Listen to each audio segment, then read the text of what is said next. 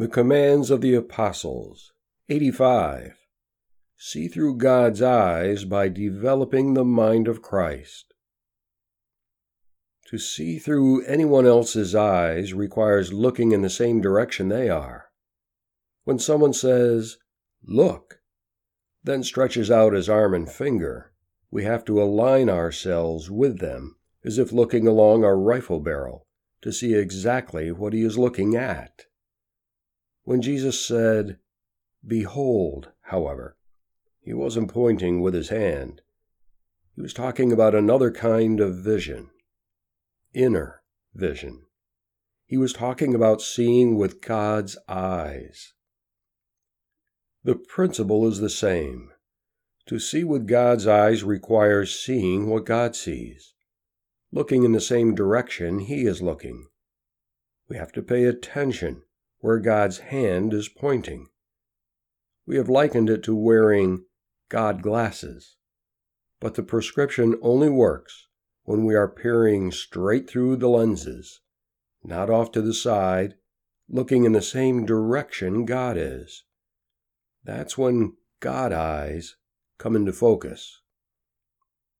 Frank Laubach wrote, "I choose to look at people through God, using God as my glasses, colored with His love for them." Letters by a Modern Mystic, September 28, 1931. We are well familiar with the sixth beatitude in Matthew 5:8. Blessed are the pure in heart, for they shall see God. Might we here also discover a doorway from the previous command into the reality of today's command? Let us take the liberty of temporarily adding a single word to the text. Doing so, I believe, sends us deep into the heart of Jesus' meaning.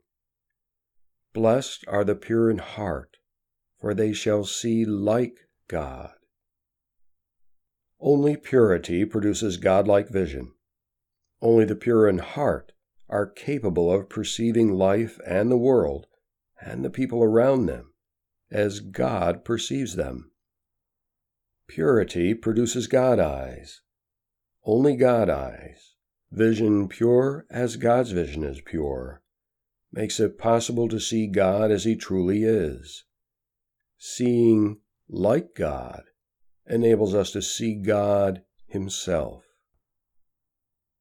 Yet all around us are sights, sounds, voices, priorities, advertisements, music, and influences that blare at us literally every second, telling us to wear the world's glasses, to see things with the eyes of modernism, independence, me first, and self-fulfillment. We can't wear two pairs of glasses at once.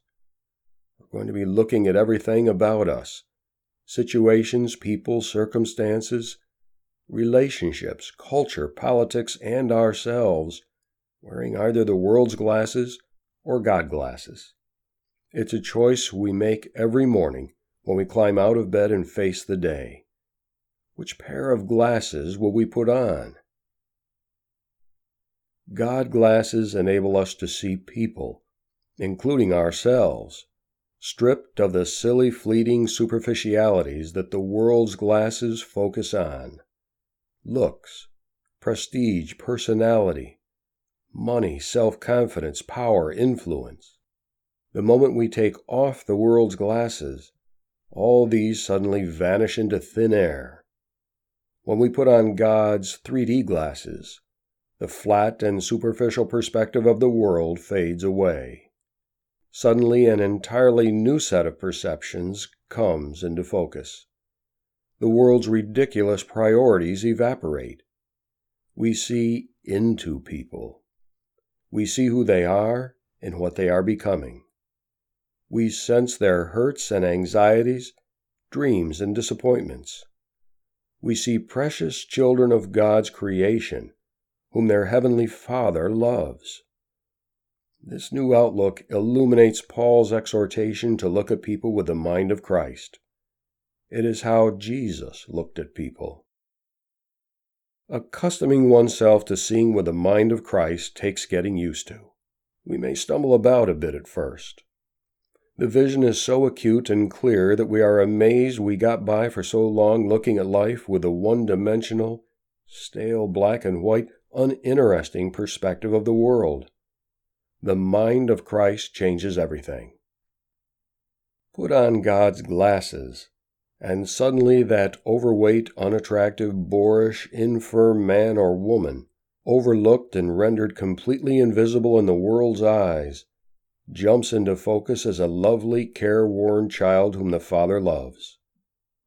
The beautiful, charismatic man or woman on stage, or in the television screen, suddenly loses interest.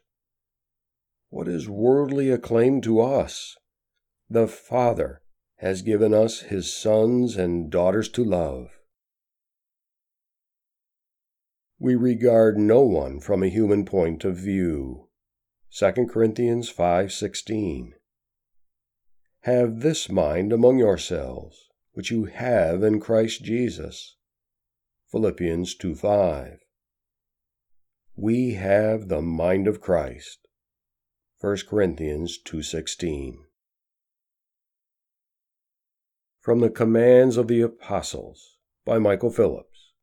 Read by Michael Kimball. More information on this and similar writings may be found at fatheroftheinklings.com. Visit Amazon to purchase the Commands of the Apostles and other books by Michael Phillips.